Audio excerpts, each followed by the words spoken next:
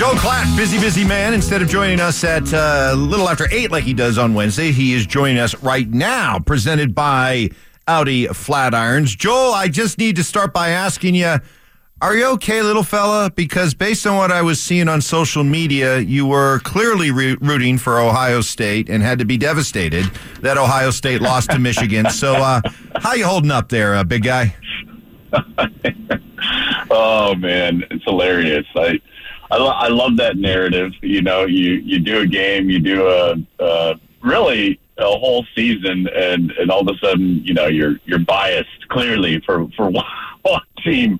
Doing great, man. That was an incredible game, and I got super fortunate. I don't know, Mark, if you've ever had this, but like 4 hours after the game, I just got crushed with like a flu. And so I'm just getting over it now, but I was so grateful that it didn't pop up actually during the game.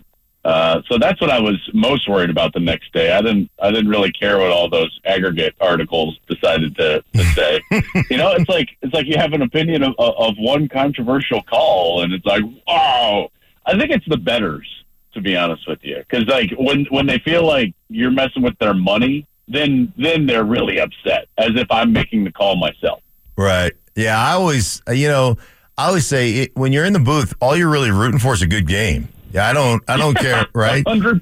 And then the other thing I always kind of celebrate is I celebrate the good stuff. Like part of it is it's not so much about correcting or admonishing or crushing a guy who, you know, had a blown assignment or missed a block, right? It's really about praising the other team for doing it well. And I always try to, like, let's celebrate the game and let's root for a good game. And one of the things that happened in your game, and I know you kind of got emotional about this, is the guard, was it Zach Zinter that it broke his leg? Yeah. Take us through that story a little bit in the Reader's Digest version of what transpired, because I think it's awesome. Okay, so Zach Zinter is a 4-year starter. He's played 41 career games, comes back, could have gone to the NFL, you know, clear leader of the team, you know, leader of the offensive line, one of the best offensive lines in the country. Everybody on that team just loves Zach Zinter, embodies what they're all about. Well, he pretty clearly breaks his leg, you know, it's one of those, everybody on the field knows it.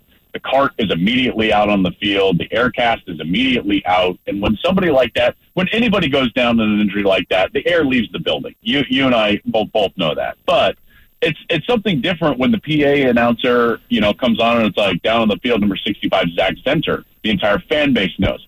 The entire team knows. They know what's going on. And it was like a pin could drop in there. And at the time, you know, game is seriously in question. Ohio State's been playing really well, in particular on the defensive line.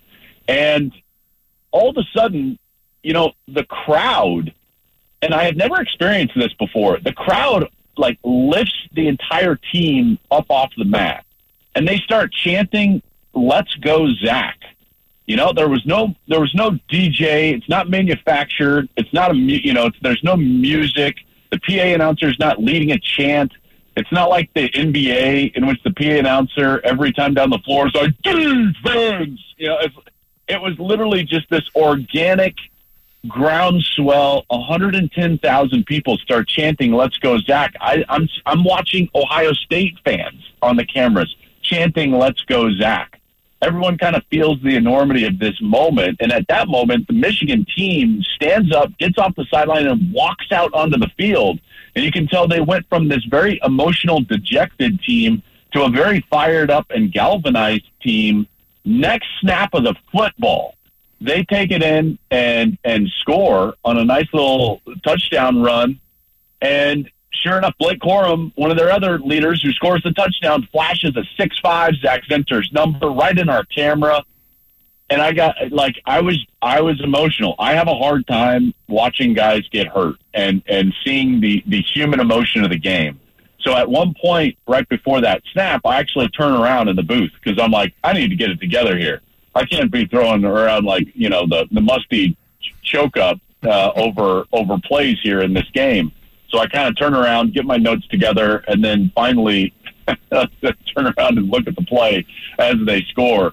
But that was quite a moment, man. It's something that I have never quite experienced in my career, a crowd getting that loud and chanting in that fashion to kind of lift the team up when they were in the depths. And that's when you started rooting for Michigan, right? And clearly that's what really changed your broadcast. Well, no, that's when it changed. But apparently I was rooting for Ohio State. I thought that's what I meant. That's what I meant. Ohio State. I'm very confused. Yeah, I'm very confused. yeah, I am too. Joel Klatt, presented by.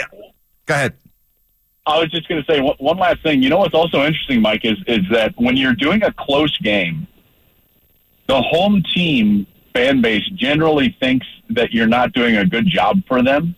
And the reason is because you're going to lay out more for the crowd after quality plays than jumping in right away for praise of the play. You see, I despise certain announcers, maybe very prominent ones, that just shout right away over quality plays. Maybe like a, NFL record interception return. I just let it breathe. Let the crowd and the emotion breathe, because the fan at home, that's what they can't experience. I can give a replay, 10 seconds from now, 15 seconds from now, 20 seconds from now, but what they will never get back is the immediacy of the pictures and the reaction and the noise of that moment. And generally those are more special when home team success happens. And so that's just a little nuance into, well, why would I not talk after a touchdown like Blake Corum scored after the Zach Enter until after the extra point? Well, because I don't want to run a replay until after the extra point, because we want to milk the scene. Sure. And so those are all little things, too, that go into it. I'm curious to get your thoughts as we transition here. I always love your quarterback insight.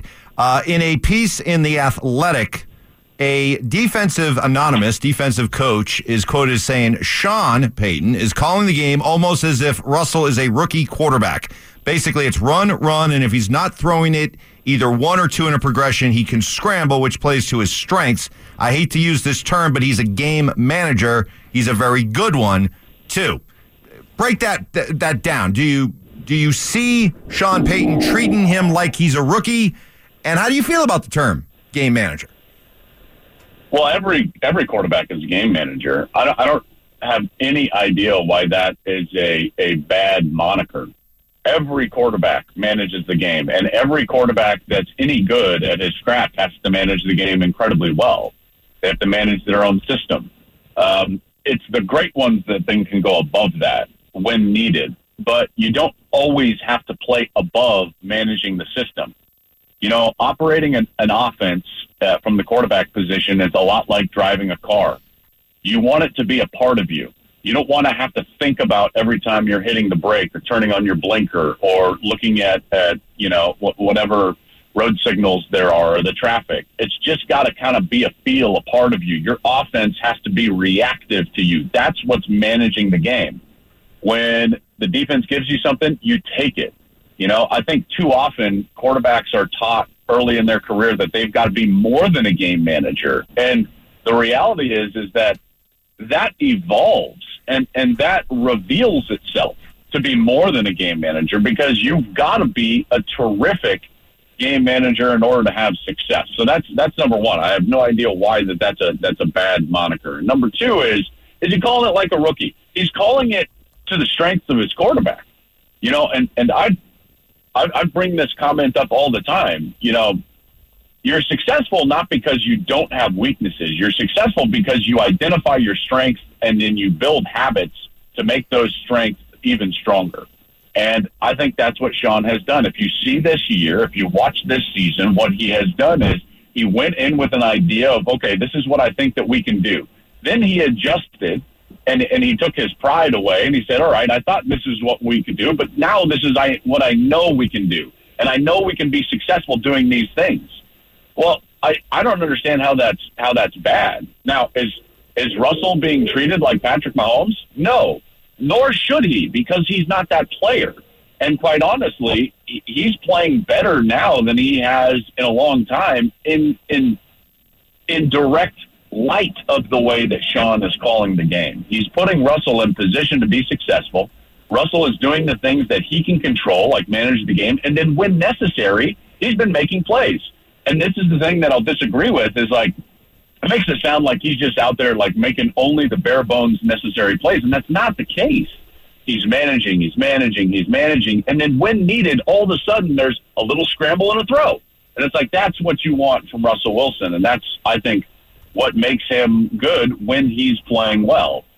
So that would be my thoughts on that. And that's the Russell Wilson that lived in Seattle for 10 years and went to 9 Pro Bowls. I mean, that's exactly what he did, same type of offense. Real quick, 30 seconds or so that we have left. CU, what do you make of coaches leaving? I think Tim Brewster left. I think some guys have decommitted. You know, the Sean whole Lewis left. Yeah, Sean Lewis left. So what do you make of what's going on at CU right now?